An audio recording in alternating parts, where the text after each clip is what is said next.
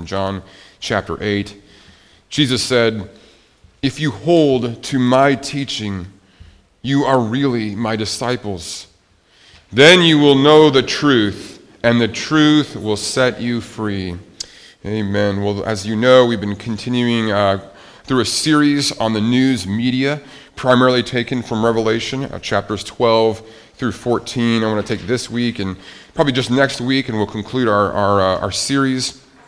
Revelation 12 through 14 portrays a deeper conflict, a hidden conflict, a war between life, represented as a woman, as the people of God, a woman who is actually in the midst of childbirth, in the midst of travail. She is a woman who is a source of life, a source of truth, a source of light, and a source of life, a source of light in the sense of truth, speaking truth in a world of darkness and deception, but also a source of life, giving her life at great cost, producing, bringing forth life. It is a beautiful picture of the people of God, a beautiful picture of how God's people are supposed to be in the world.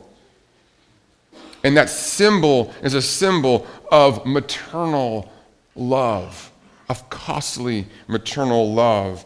And as one side of that war, this woman is speaking light, or speaking truth, emitting light and giving life at great cost. And on the other side is not life, but lies. Lies represented by a dragon being a reptile, being like a serpent, slithering and never knowing which way they're going, never knowing, really having any idea of what really is their direction, what really their true purposes and intent are. So again, Revelation portrays that underneath the conflicts of our world, underneath the political conflicts, the racial conflicts, underneath the interpersonal marital conflicts, is something deeper, something hidden, something more sinister. Like in a war between all who would seek to promote life, to be a source of life, a source of light, and all who would seek to be a source of lies. A woman versus a dragon seeking to devour the child that the woman is bringing forth, a child who is going to bring in or usher in a new era, an era of peace, a reign of life. Of course, that child being the Lord Jesus Christ, pictured here in Revelation as both a lamb and a lion.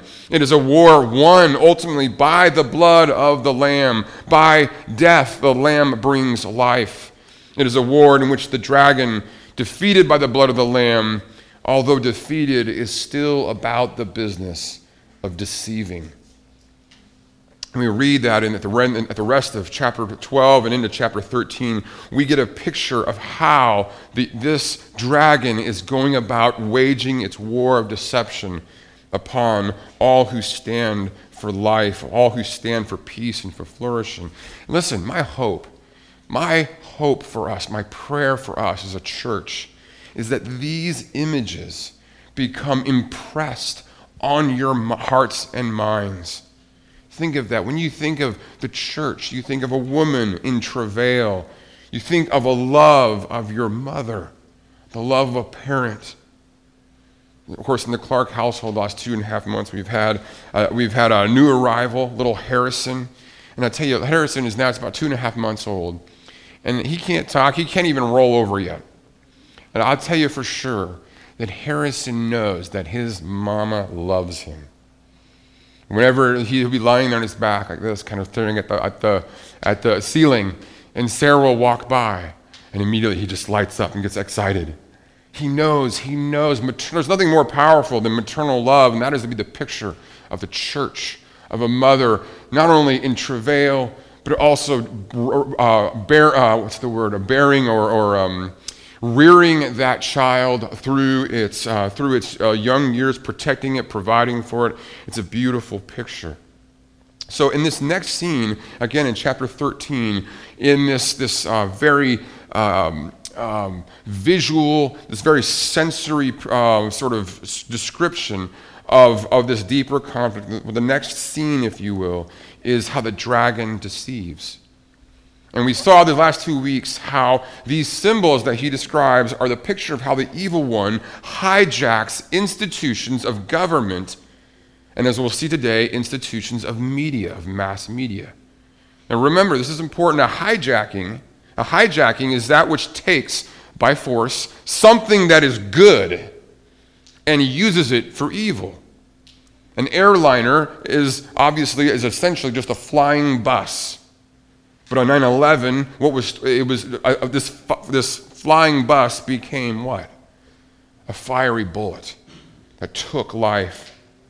So again, a hijacking, this is very important. I want you to hear this. The dragon is taking something good, something God created, government, media, narrative, story, pictures, images. These are all things that God created, and he's using them, he's hijacking them for evil to carry out a campaign of lies.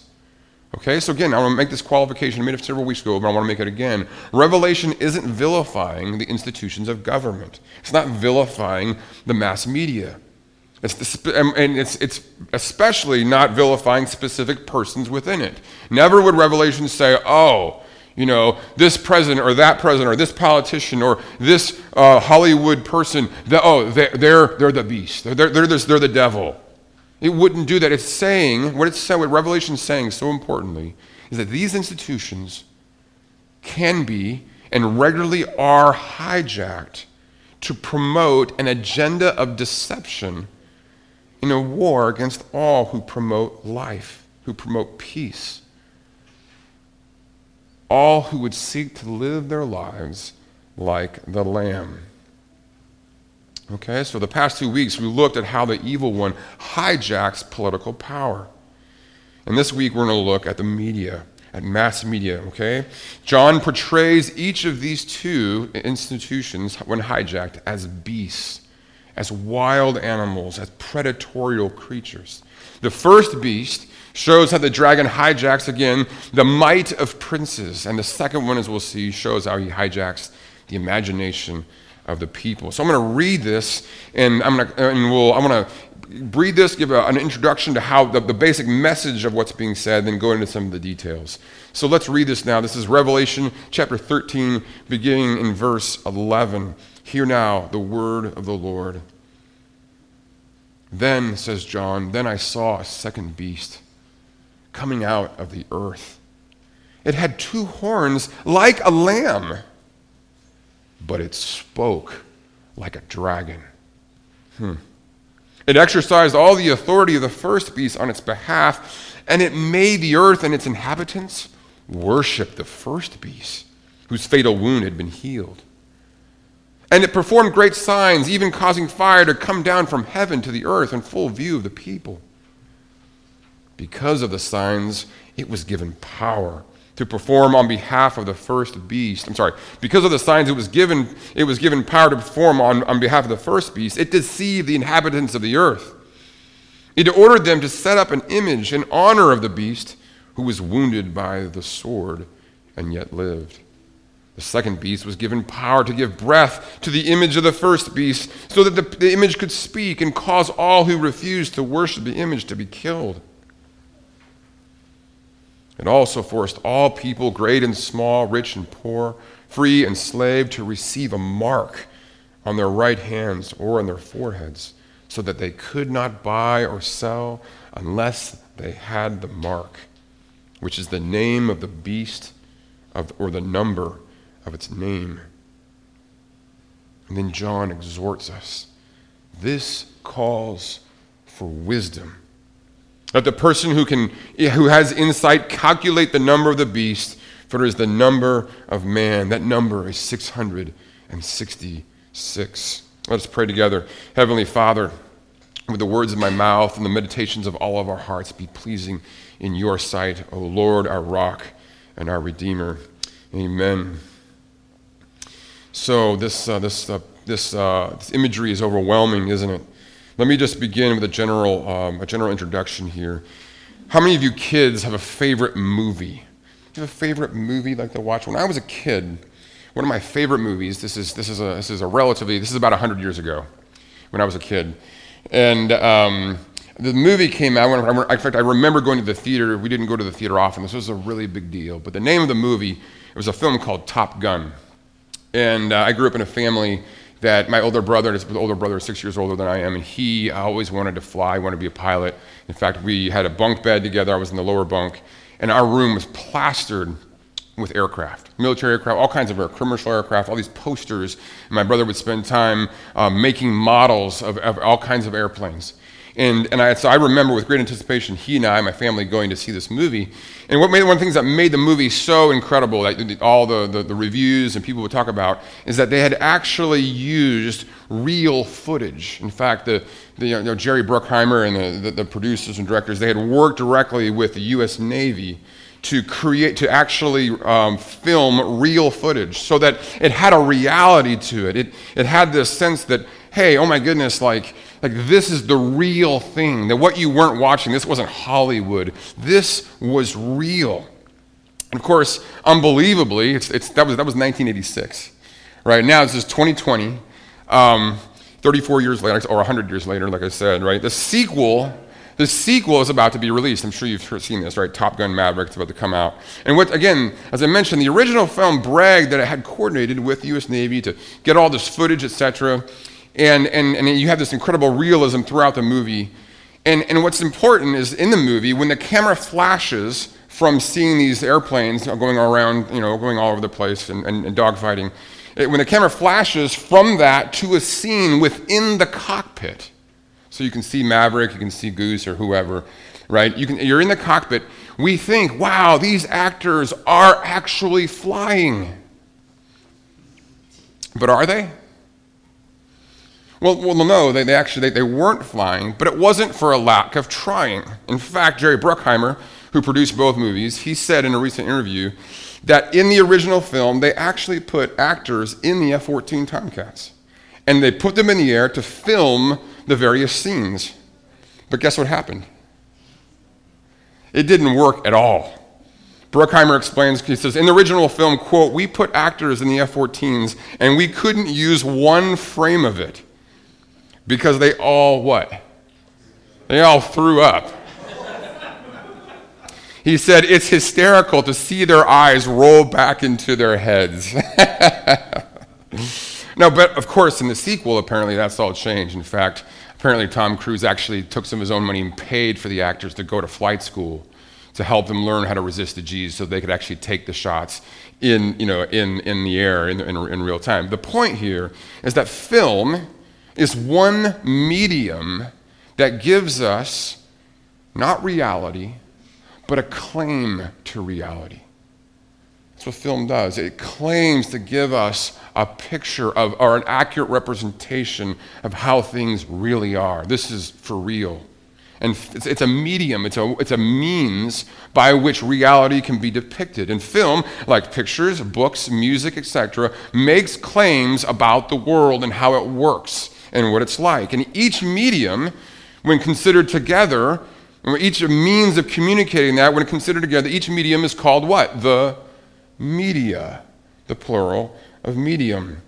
And in the first century world of Revelation, this word medium can be roughly captured by the Greek word eikon, the word that comes to us as icon. But eikon is usually translated as an image. And we're seeing in Revelation 13 the central idea of how through this second beast, what is erected is an image. It is an image, and this image, as we'll see, is precisely there to promote the idea that political power is the answer to our problems.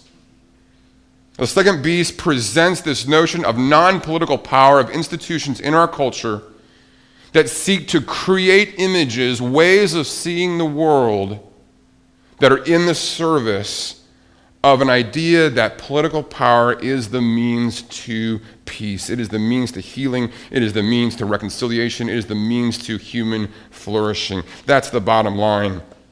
See, an image aims to help its viewers to imagine a reality that they can't directly see. I can't see it for myself. And so I can watch on the news what really happened. I wasn't there. But I can see what happened because I have images presented to me of what was there. Again, so an image aims to help its viewers, whoever's seeing it, to imagine, that's the idea of imagine, to have an image in your mind, to imagine in your mind a reality that we can't see directly. So think about this. Go back to Top Gun here. As a young kid, how did I imagine what being a fighter pilot would be like? Top Gun. Now, is that realistic? Is that anywhere near what being an Air Force or naval aviator is like? Well, ask a naval aviator, ask a pilot sometime if Top Gun represents anything like what it's like to be a pilot. I have a number of friends of mine. I was in the Air Force. I did not fly. I was part of what's called the Chair Force, and I flew a desk, as I like to tell people. They will not make a movie of me, by the way. Several times Bruckheimer's come to me, and I'm always like, no. So I can give you stories, and they're all very realistic, and they're all very boring. But I have friends. A lot of my classmates did go into flying, F-15s, F-16s, and it's amazing to hear the descriptions of what it's like to fly. It's actually very different from what Hollywood would, not surprisingly, from what Hollywood would say. Now let me kind of go from the sort of the silly and the comical to something that is actually very relevant and actually quite controversial. So here's my question this morning. As a young kid, I imagine what it would be like being a fighter pilot. The images I had in my mind were from Top Gun. Now let me ask this. If you are a young Afro-American male today, how would you imagine what cops are like, given their portrayal in pop culture and in mass media, especially the news media? When you're about to have your first encounter as a young Afro-American male with law enforcement, you're about to have that first encounter with them. You pulled over or whatever it might be. What will you know about cops from the news? What images will you have been given? As an Afro-American, young Afro-American man, will you know what Afro-American Professor Randall Kennedy, who's a Rhodes Scholar and a Harvard Law professor, who, by the way, is no conservative. This isn't about politics. It's not about left or right. It's about a law professor at Harvard who is an expert in the area of law enforcement, how he himself states, I quoted this last week, I'm going to quote it again. He says, quote, "Blacks have suffered more from being left unprotected or underprotected by law enforcement authorities than from being mistreated as suspects or defendants. Although," he continues, "although it is allegations of the latter that now typically receive the most attention." He's saying it's always the police brutality that gets all the news, but the reality is the real image should be of an under-resourced minority community where there's no cops. No one's on the beat, no one's defending. They're left to defend for themselves. See, this young Afro-American male doesn't know what Afro-American Professor Glenn Loury, he's the first black professor of economics to receive tenure at Harvard University. This is what he said over and over again on a podcast just 3 days after the tragic death of George Floyd. He said, this time that we're living in right now, with Twitter and the cell phone and the instantaneous social media mediated centering of the national attention around George Floyd's tragic death. This time is when things grow up and they become larger than life, and they become emblematic of what's going on in the country. A single image, a single video, a cell phone video, determining what is at the center of our attention. And he says what's so tragic is that image, that video becomes emblematic. So interesting. To quote him, he says, they become emblematic to our children of what it means to be black. And he laments, he says, I think it's completely wrong. And he says, I think that black people in poor cities need the cops. They need the cops. They need public safety. They need security. The main threat to the quality of their life is not being preyed upon by cops. It's being victimized by other black people. And that's just a fact. Can we keep this thing in proportion here? And he goes on to talk about his concerns, real concerns that really are real with law enforcement. There really are issues there. No one's saying that. But then he says, this is a quote. He says, the tail is wagging the dog. cultivating in our people a sense of, in our people, meaning in our black communities, cultivating in our people a sense of distrust and contempt for the cops is self-destructive. You don't have to agree with this professor of economics. You don't have to agree with him. But you have to at least give him a hearing. And he's saying the image, the social media mediated centering of our national attention through these images. He says it's just wrong. It's completely wrong-headed. It's misleading. I could give you, I'm going to go on about 4 or 5 more quotes from leading Afro-Americans in higher education, in different industries who are saying a similar sort of thing. My point here is that mass media and the news media can be hijacked in a way that leads to an agenda of deception that is dark, behind which there is an evil one who wants to do one thing: divide, polarize. He doesn't just want to divide our culture, he wants to divide the church. The focus here is on how the evil one uses institutions of political power and media to divide and defeat the church. And I want to say this as emphatically as I can. In the Bible, as I mentioned in my email to all of you last week, in the Bible, issues of justice are first-order issues. God cares deeply. He cares deeply about justice in our world. He cares about matters of race and of discrimination, of bigotry, of sexism. He cares deeply about issues of justice. Those are first-order issues to him. But the Bible also makes clear that the instrument of political power is at best a third-order instrument. That is to say, it is an instrument by which very little human flourishing and life and peace are enabled. Overwhelmingly in John, political policy, political governance are portrayed as a predatory animal. They are no friend to human flourishing in general. And my point with that is that you and I as Christians, we may disagree on political matters. Our church, I truly hope and pray that our church has a full spectrum of political views in it. I'd be terrible if all we were was liberal, all we were conservative. I want persons who are coming in from all different perspectives, all different walks of life, learning to follow Jesus. And they may arrive at political views that are more in line with Jesus later on, 5 years from now, 10 years from now. That's okay. But we need each other to listen. The point is this, that you and I may disagree on matters of political policy and still dine and eat and laugh and fellowship together. Why? Because those are third-order issues. The way that there's going to be peace, the way that there's going to be reconciliation, the way that there's going to be human flourishing in America is through the church of Jesus Christ. Through loving our neighbor at great cost, through the church of Jesus Christ exercising that maternal love, that love at great cost. Not through some law, not through some policy, not through some act of our law enforcement. The fact of the matter is the first 3 centuries of the church's life, it had no political influence whatsoever. It was being fed to the lions. Okay? And it flourished. It flourished. It brought peace and reconciliation throughout the empire.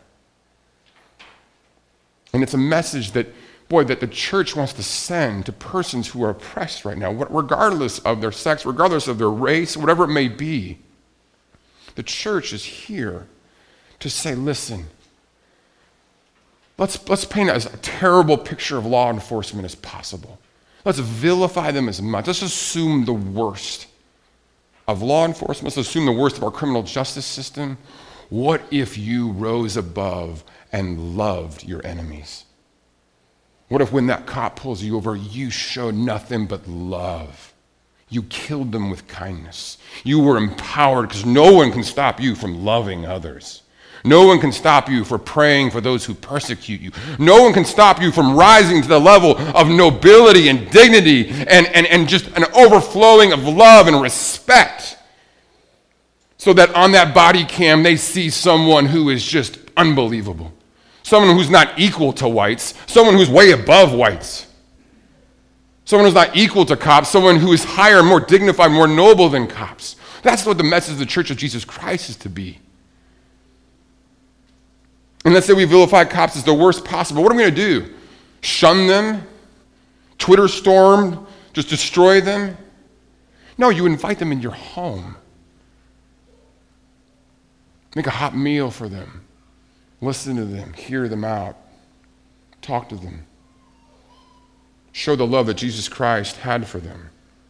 See, here in John 13, we have a picture of an institution. Let's kind of walk through the details. I won't take too much time, but I want to walk through some of these details with you because I think it's truly a beautiful, it's a very vivid portrait of what is going on in institutions outside of the government.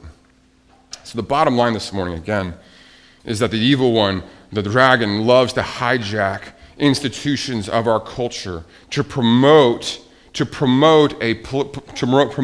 political power as absolute, as godlike, as unparalleled. What article, I don't care if it's from CNN or Fox News, isn't insisting that President Trump must do this or he shouldn't do that, or a different president, different candidate. We must have this or else the sky is going to fall. This must happen in the Oval Office for us all to be okay so we all don't die. See, in John's day, pop culture would have been the local temple cults, the local shrines, the local businesses. And in those shrines and temples were priests who, in exchange for political favor, would promote allegiance to and even worship of the Roman emperor via the use of images. Right? The priests would say, you know what?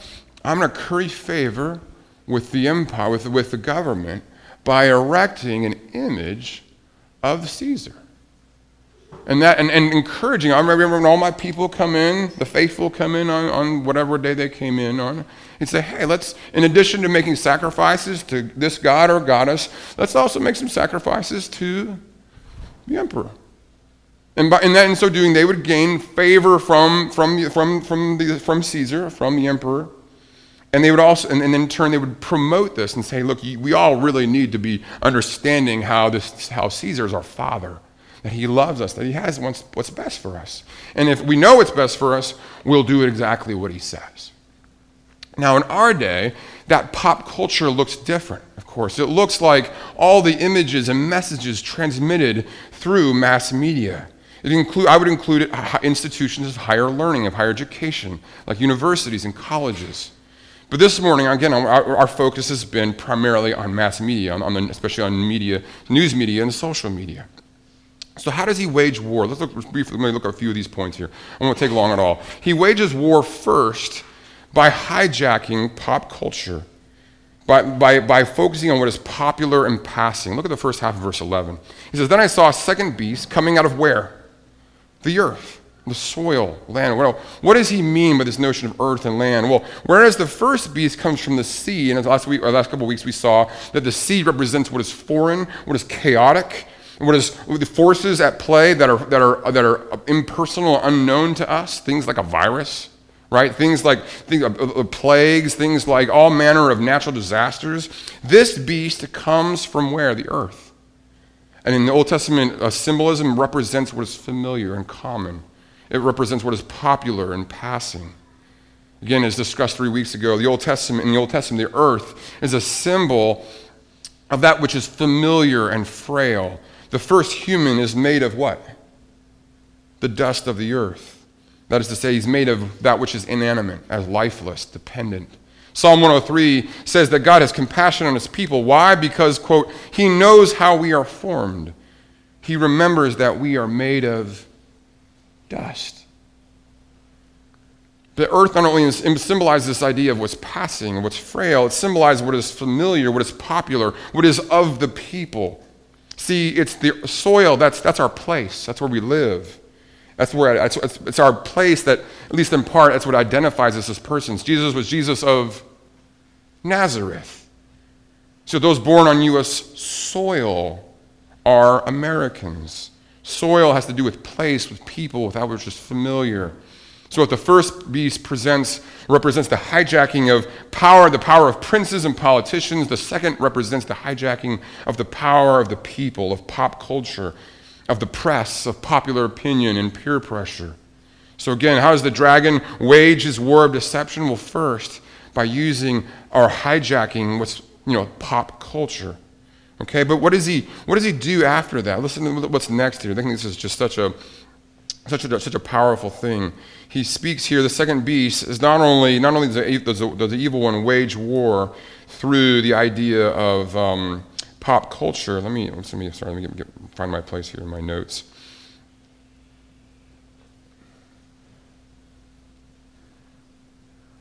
Oh, I'm sorry. Just give me 1 second here.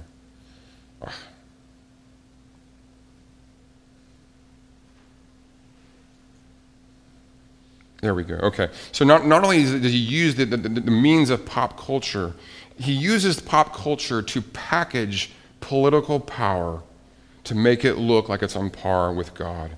We see this in verses 13, 14, and 15. It's so amazing. He says here in verses 13, he says, this second beast exercised all the authority of the first beast. That is to say, he was able to take the power of the first beast and use it in a way that extends its power. Again, so often the press, so often the institutions of higher learning are these legitimizers of political power.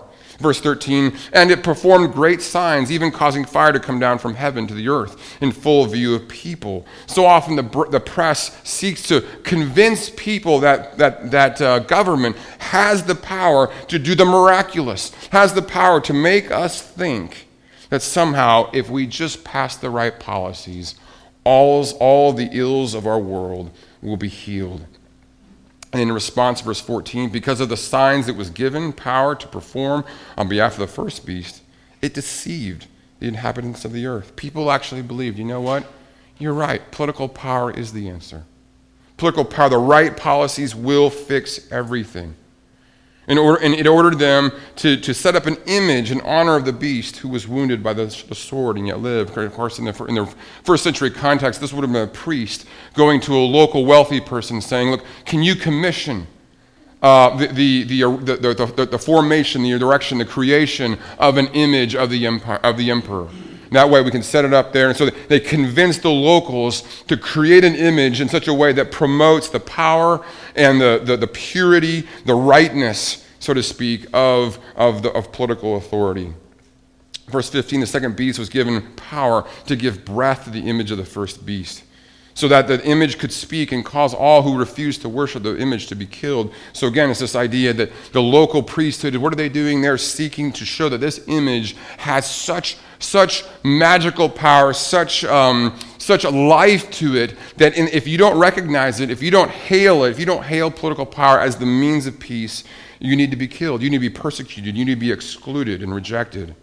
Verse 16, it also forced all people, great and small, rich and poor, free and slave, to receive a mark on their right hands or their foreheads in the ancient world to show your devotion, to show your allegiance publicly. Often there was a mark put on either your wrist or your head. In fact, if you were a slave, if you were a servant, especially of a great, some well-known figure, often to show whose master you were, a print or a mark was placed on your head, so that wherever you went, you're in the marketplace, people knew whose you were, so to speak, by the simple mark on your head. And here is this idea of a very simple idea of if you really believe that Caesar is emperor, if you believe that he is the source of all peace, of all life, then you will put this mark on your forehead or on your right hand. And if you don't, there's actually going to be economic and political, social outfall for that.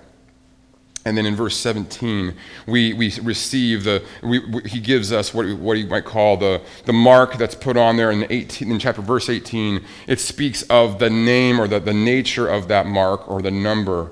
It is the number 666. And as I've explained before, very simply, 666 is simply one short of 7. It's a triune way of communicating that which is just short of 7. 7 is the number of completion. It's the number of wholeness. It's the number of truth. In the Old Testament, the number 7 is the whole notion of a 7-day week. It's the notion of completeness. And that which is 6, the number 6 then stands for that which is just short of the truth, leaving out some crucial bits that distort and pervert. So the number 6 is a symbolic of that which is counterfeit, that which is actually a deception, actually that which is false. And so it's speaking here of those who have an allegiance to the government, to political power as ultimate, are those who have bought into a lie, whose lives are marked by what is false, what is deceptive. So Christian, let me ask you, let me make some very simple applications here. Are you someone who is a seeker of the truth? Are you someone who actually seeks to look for what is true, beginning with the Word of God?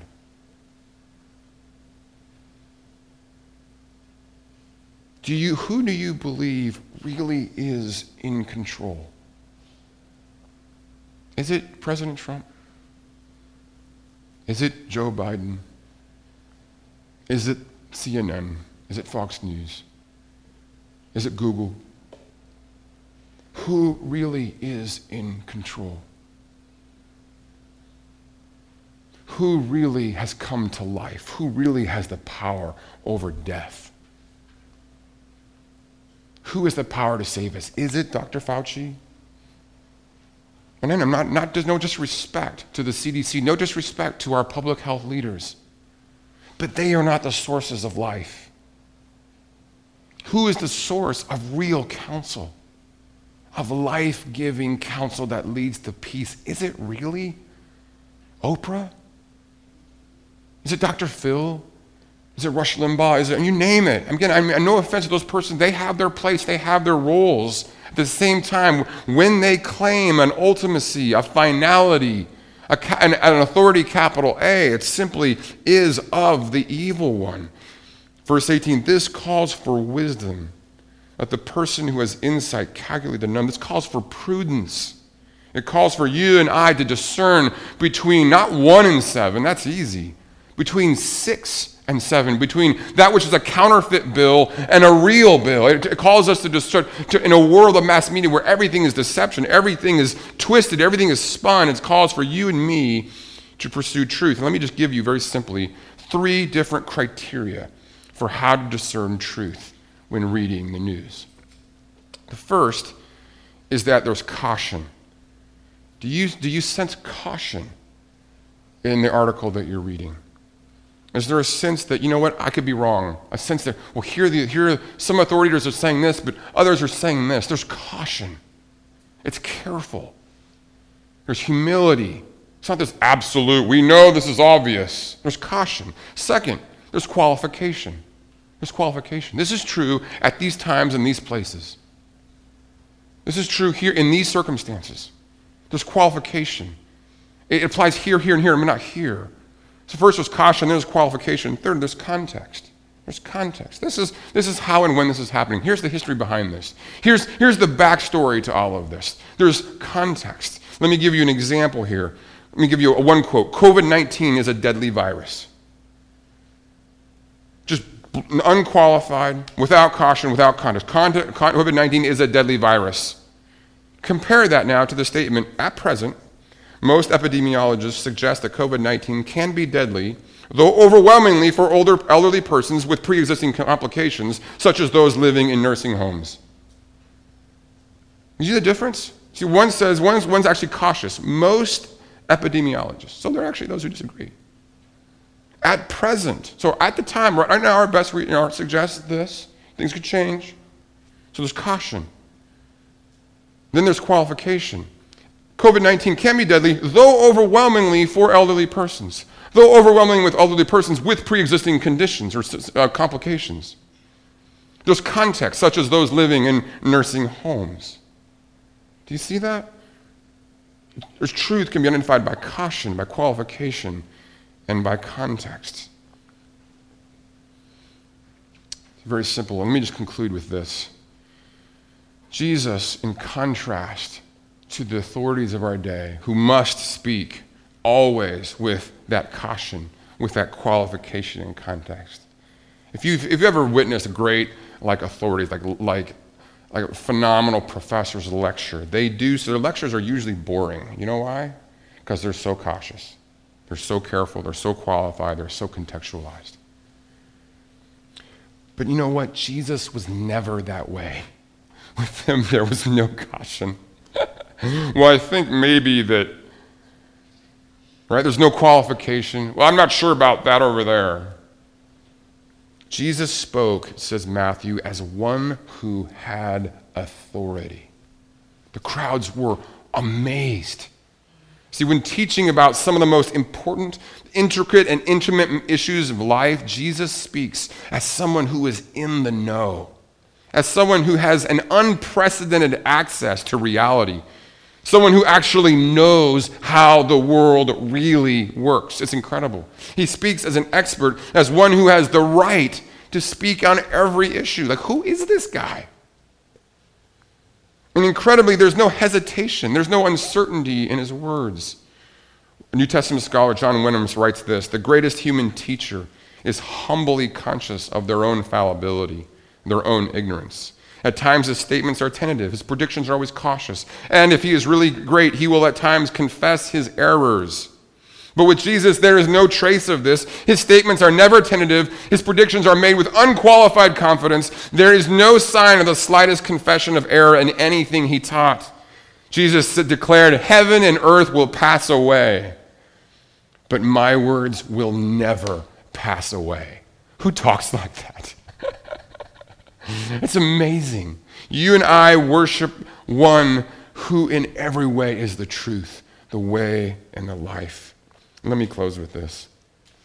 Brothers and sisters, Jesus is neither an elephant or a donkey. He is, listen to this, he was slain like a lamb so that he might reign like a lion. And he speaks truth. He is the faithful witness, the firstborn from the dead and the ruler of the kings of the earth.